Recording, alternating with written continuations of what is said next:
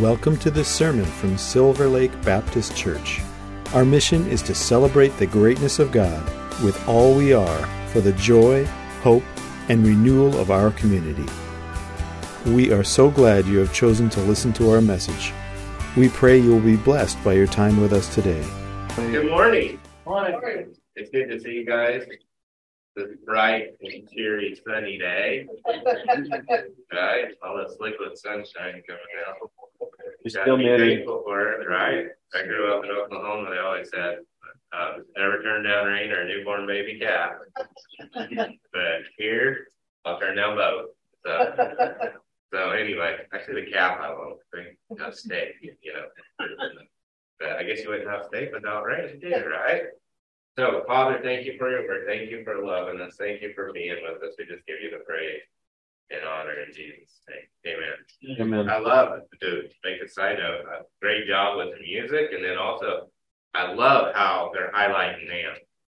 And there's actually the church has two NAM missionaries, but the NAM missionary they just highlighted, his name's Virgil. He is a wonderful man. So I actually went through assessment with him, and he's a phenomenal guy. He left Driving Church to go plant a church. Wow. And just a phenomenal man. I really like him. So it's awesome to see what God is doing in the Northwest through NAM and through the Seattle church planting and all that stuff. So they're worth supporting, and we're just loving on it. Am I not on? There I am. There we go. Good. Now I'm on. Man. So you don't need that anyway. Also, thank you guys for allowing me to sneak off down to Albany, Oregon last week for the Northwest Horse Expo. So it was phenomenal. I got a chance to get back. Those horse expos are kind of my element. And so I just love being there. So it was fun to do cowboy church for them because that's my language, And so, but I couldn't have done that without you guys. And thank you, Pastor George, for preaching for me and taking care of that. I heard a rumor that this is Easter, Palm Sunday. Is that right? Is did Easter sneak up on us? We're reading in Romans, and so it took me forever to get to Romans chapter 4. So I'm going to hit just a hair bit in Romans chapter 4, and then we might slide over there and talk about Palm Sunday. Because you know what's really funny is this Bible. It almost goes together. It almost ties in. It's almost like the dude who thought this up knew what he was doing. Isn't that crazy? And so it says, Romans chapter 4, what then shall we say that Abraham, our forefather, discovered in this manner? If in fact Abraham was justified by works, if he had something to boast about, but not before God. What does the scripture say? Abraham believed God, and it was credited to him as righteousness. So now we're in Romans 4, Romans 1. Does anybody know what Romans 1's about? It's about indulgence, of indulging, trying to fill a hole in our heart. Romans 2 is about comparison. It's about judging. Our not just judging others, but we judge ourselves too. And that can be just as bad. Romans 3 is about what? Saving ourselves. Right? And so all those things are things we try to do to save ourselves, to make ourselves good enough for God. And God's already made us good enough for him because of what he done on the cross. But also think about this. He said we're made in his image, right? So his image is pretty good, I think, right? So now we think about that. And so we go down to Romans 3. I'm gonna recap and then get into Romans 4 because it's really, really good. And then it'll tie into Palm Sunday, believe it or not. Somehow. I hope, at least. But now righteousness from God apart from the law has been made known, to which the law and the prophets testify. The righteousness from God comes through faith in Jesus Christ to some who believe. The what? To all who believe. There is no difference, for all have sinned and fall short of the glory of God. We all know that one. But it says, and are justified. So if all have sinned, all are justified freely by his grace through the redemption that came by Christ Jesus. God presented him as a sacrifice of atonement through faith in his blood. He did this to demonstrate his justice because in his forbearance, he had left the sins committed beforehand unpunished. He did it to demonstrate his justice at the present time so as to be just and the one who justifies those who have faith in Jesus. It's called the principle of faith. And so where then is boasting? It is excluded on what principle? Oh, the principle of faith, right? On that of observing the law?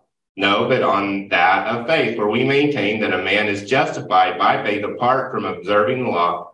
Is God the God of the Jews only? Is he not the God of the Gentiles too? Yes, the Gentiles too. Since there is only one God who will justify the circumcised by faith and the uncircumcised through that same faith, do we then nullify the law by this faith? Not at all. Rather, we uphold it.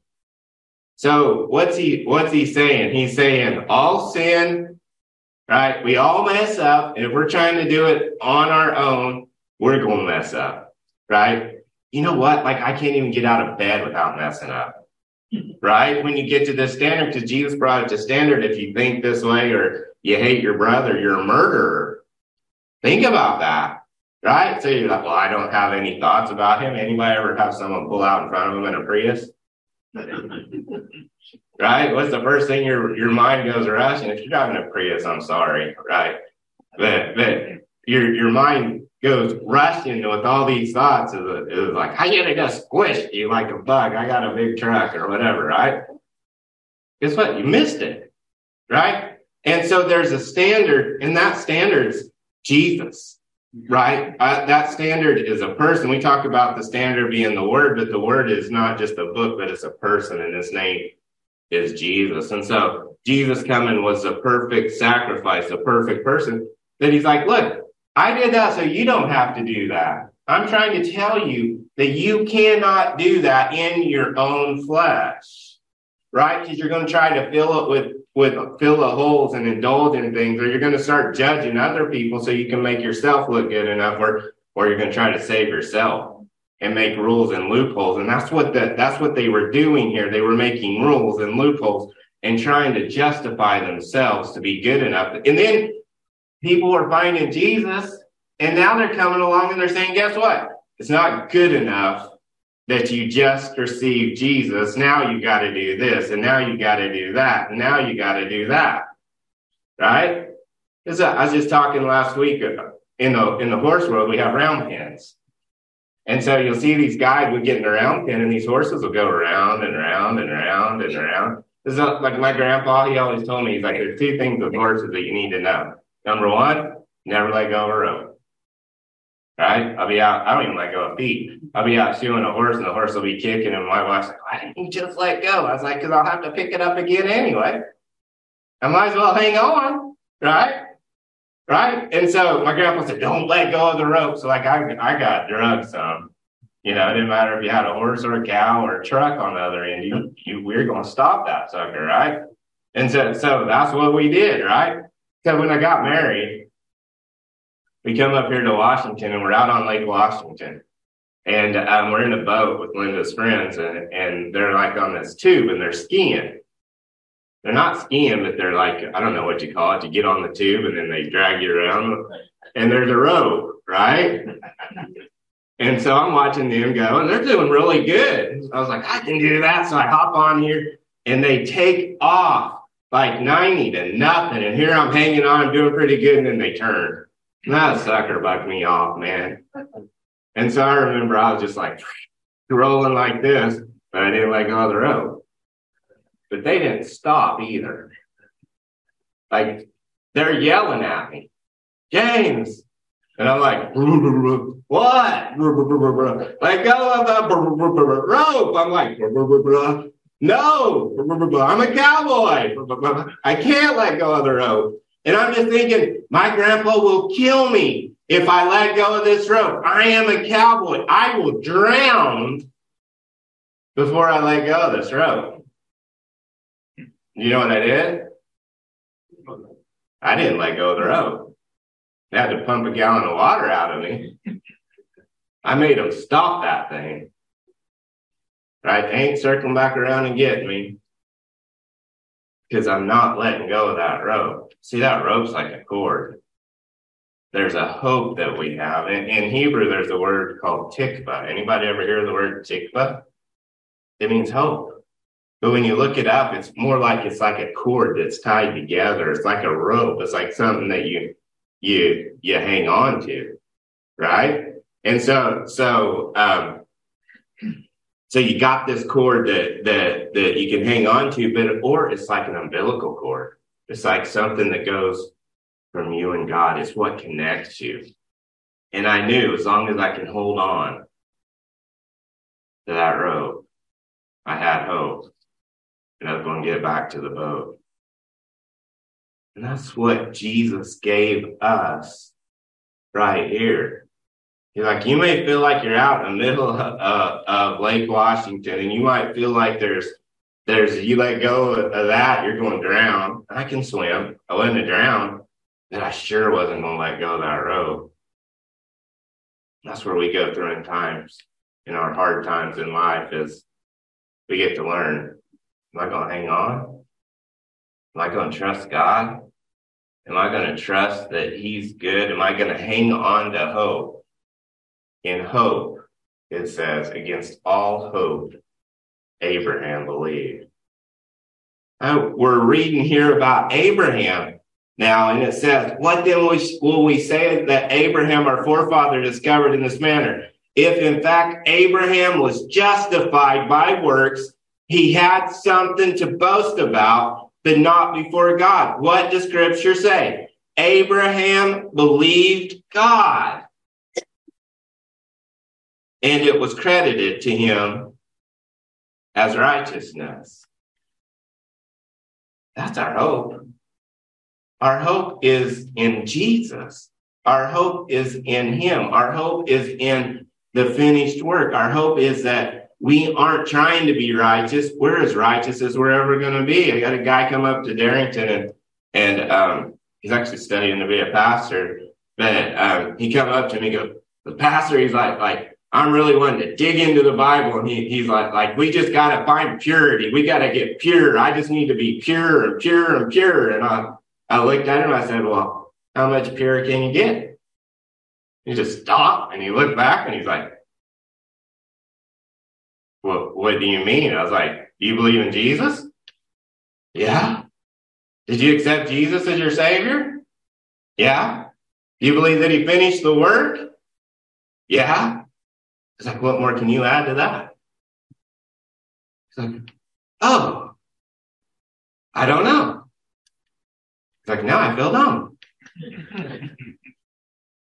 This is the best man ever. I just love him, right? And so, but that's what we're trying to do. We're trying to add on to something that's already finished. And it just doesn't work out for us. Because like me saying, I wish I had a white truck. I'm going to get me a white truck. And you guys are looking at me like, Pastor James, you got a white truck. What's the matter with you? That truck's as white as it's going to get. Although it could be, actually, that's not true because it needs washed. Okay. But we're not trucks, right? The blood of Jesus did a great work and it finished. Abraham believed God. Now, when Abraham was, they didn't have a Bible. They didn't have a church. They didn't have Sunday school. They didn't have any of that stuff. Abraham believed God and took God only at His word. He didn't have TV preachers on the TV telling him. He didn't have Bible studies. He didn't have book clubs. He didn't have any of those others. God says, Abraham, I want you to get up and go to the land that I'm going to show you. And do you know what he did? He did it. Did he do it perfect? No, he messed up because he said, don't just you go and your family. Do you know what he ended up taking? Taking more people with him. He messed up, right? Goes and then gets to the promised land. There's a famine. And do you know what he does? He leaves where God told him and goes to Egypt. And then he's like, you know what? I believe God took care of me this way, but I got to save myself. So he's like, I'm going to judge this situation and indulge in fear. And I'm going to say, do you know what, honey? If they know I'm your husband, you're so hot, baby. Guess what's going to happen? He's going to kill me and take you as his wife. So why don't I just pretend to be your brother and you can go be his wife? How dumb is that? This is the dude we're reading about in the Bible. And do you know what God did? He told the king, don't touch her. That I will kill you. God told him, I will kill you. I'll take care of it. Isn't Abraham the one who should have got killed? Wasn't it his plan? Wasn't what he did? If God didn't kill him, I'm sure his wife should have. Think about that for a minute. But you know what? He ended up going away. He got Sarah back. It's like a country song. Got Sarah back, but on top of that, he got gold and all this good, and God blessed him in the midst of it. And you think he'd learn, right? No. You know what he did? He did it again. Twice, not once. You'd think by this time Sarah would have said, I'm done with you, buddy. And you know what God did again? Blessed him again. Maybe he thought it worked once, might as well do it again. I don't know. This is who we're talking about. Abraham. Abraham believed God, and it was credited to him as right. He didn't always believe God. He believed God, but he didn't believe God. Remember the dude in the Bible that says, I believe, but help my unbelief? Am I the only one who's ever like that? God, I believe you, but I really don't. I know your word says it, but right now I'm not sure about that, but I have this hope. What if it's right?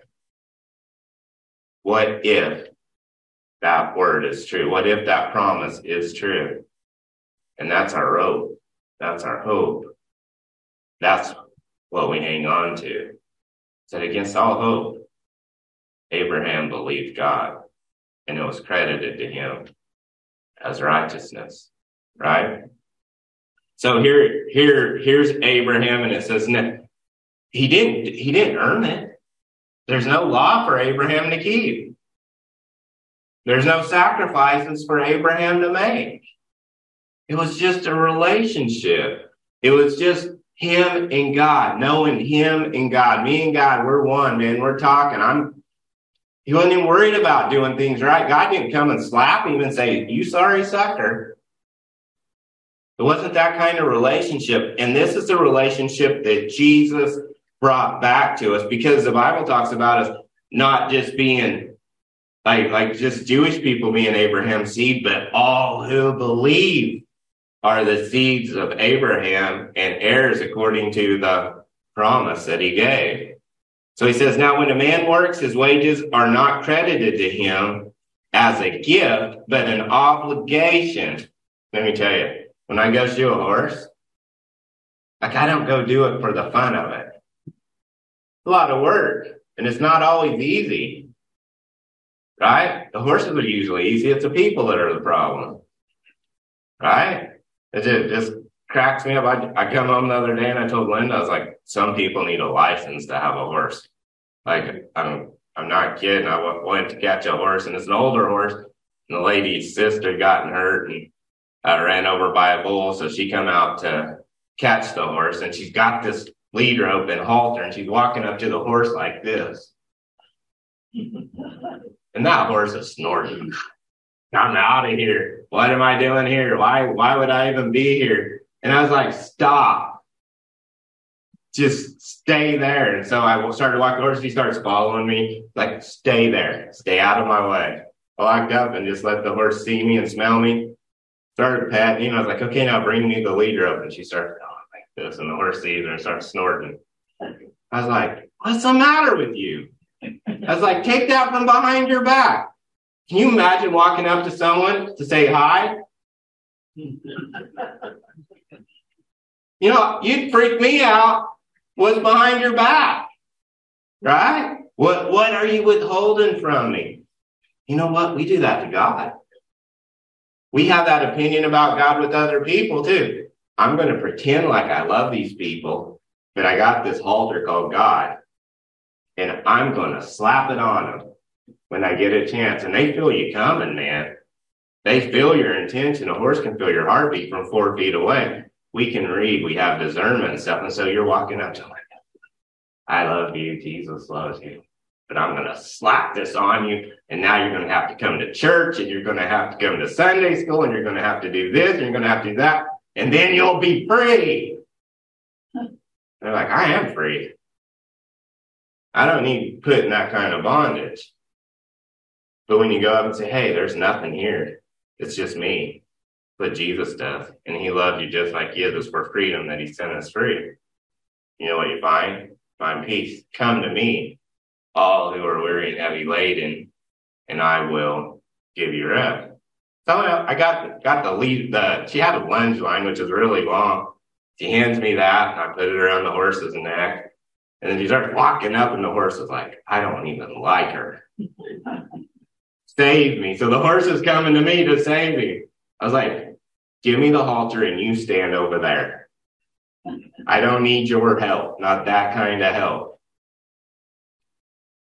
And that's what we need to do with religion and with legalism.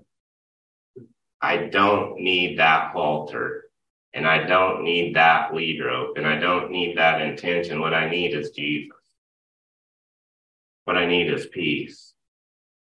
What I need is love. What I need is you. Remember, Jesus just hit the Pharisees, man. And we're giving up to Palm Sunday. The reason we're having a Palm Sunday is because Jesus was meant to die, but also he made a lot of people mad. A lot of them was the religious people, the Pharisees, and the reason those were the ones he was hitting the hardest. Why? Because he says, you'll scour the entire planet to find someone, and then you'll make him a devil 7 times or 10 times worse than you are. Because what you're doing is you're going back and you're trying to save yourself. And in trying to save yourself, you're indulging and you're comparing and you're judging and you're thinking, look at me, when really it should be, I have nothing to boast about. It's all about Jesus and what he did for me. And there's nothing to boast about in that. Absolutely not one thing. The news is I got that horse and trimmed it. We were buds, man. That's what Jesus will do if we'll give him the opportunity. Let's take my yoke upon you. My yoke is gentle and easy, right? Why? Because when you yoke 2 animals together, do you know what happens? You get one that can really pull and one that can't pull as much. You know what? If that one can pull a mountain and you're just pulling a travel trailer, that travel trailer you can't pull by yourself, you know what? You're going to pull anything. You'll pull the mountain too. And you won't even feel it. Why? Because of the strength of the other. And that's what he's like, rest in me. Let me do the work. Rest in my work. And then out of my work, you will do good works. Does that make sense? Head, heart, hands. It's always inside out, upside down, not the other way around. Not an outside God trying to dictate to us, but an inside God living out of us. That's the good news of the gospel. Christ in us, the hope of glory. It says it's an obligation. So when I go to do a horse, like, they're going to pay me, right? And if they're giving me a hard time, I'm going to charge them more. Not because the horse was hard, but because they irritated me. And I don't have to do it no more. I'm old and cranky. Well, I'm not old, but I'm cranky. Right? So, but I don't do it for the fun of it. I do it. It's an obligation. But if I say, you know what, I want to help you with that horse, and I come and do it, that's no longer an obligation, but that's a gift, right? It says this, however, to the man who does not work. How many goes to work and don't expect a paycheck? Right? That's an obligation, right? You work for that. You expect that. But what if someone comes up and says, I want to give you $1 billion? You don't say no. Well, what do I have to do for it? Nothing. You just have to receive it. Thank you. And then someone says, well, how'd you get the $1 billion? Well, I don't know. What'd you do? What are they saying? What did you do? What work did you do to get that gift? I didn't do anything. I have nothing, like I can't brag about it in any way, shape, or form. This man just said, hey, I like you, and I want to give you this gift. And I said, thank you. Anytime you're offered free, honest money, your response should always be, thank you, right? And so that was his response. It says it's an obligation. How you work as an obligation, however, to a man who does not work, but trusts God, who justifies the wicked, his faith is credited as righteousness. Whoa, wait a second. He's saying, all I got to do is trust God? Like, my part is believing what God already did is a finished work, and it was good enough for me. That's my work. He says we labor to what? Enter his rest. You know what? I find when I'm rested, I can do a lot more than when I'm worn out. So that takes me over here to Luke. So here Jesus, he's coming. He's done healing a blind man. He done met Zacchaeus, and now it's time for the triumphal entry, is what we call it. I thought that was me whenever I entered a contest because I'd already won, like my Oklahoma Sooners. Never mind. It says after Jesus had said this, I'm in Luke, and then I'm going to go to Matthew. I'm just going to start in Luke. After Jesus had said this, and I'm in Luke 19, verse 28. After Jesus had said this, he went on ahead, going up to Jerusalem. As he approached Bethpage and Bethany, at the hill called the Mount of Olives, he sent two of his disciples, saying to them, go to the village ahead of you. As you enter it, you will find a colt tied there, which no one has ever ridden. Untie it and bring it here. If anyone asks you, why are you untying it? Tell them the Lord needs it. So now I'm going to go over to Matthew. Now, Matthew 21, verse 1 says this. I'm just showing you. It says it more than one person. It says, as they approached Jerusalem and came to Bethpage on the Mount of Olives, Jesus sent two disciples, saying to them, go to the village ahead of you, and at once you will find a donkey tied there with her colt by her. Untie them and bring them to me. If anyone says anything to you, tell him that the Lord needs them, and he will send them, and right away. So here they are. It's Lamb Selection Day on the 10th of Nisan. Not Nissan like the car, but Nisan. It's the month of Nisan where we have Passover. So here's Lamb Selection Day, where they would bring all the lambs and they would bring them down the street. As they were bringing down the street, they would have these palms, and they would be singing, Hosanna, Hosanna, Hosanna, Baruch haba b'shem Adonai. Hosanna, Hosanna, Hosanna, Baruch haba b'shem Adonai. They were saying, Hosanna. Blessed is he who comes in the name of the Lord. And this wasn't something that they just decided, hey, let's have a parade and Jesus might show up. They did this.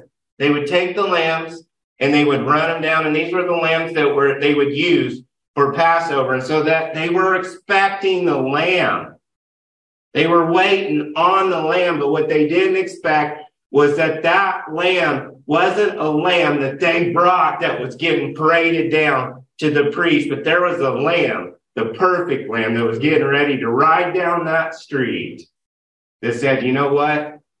I'm going to take your sin, and I'm going to take your sin and your sin and your sin and everybody's sin, and I'm going to die on the cross. So that you don't ever have to do this again. This is enough. This is plenty. Once and for all.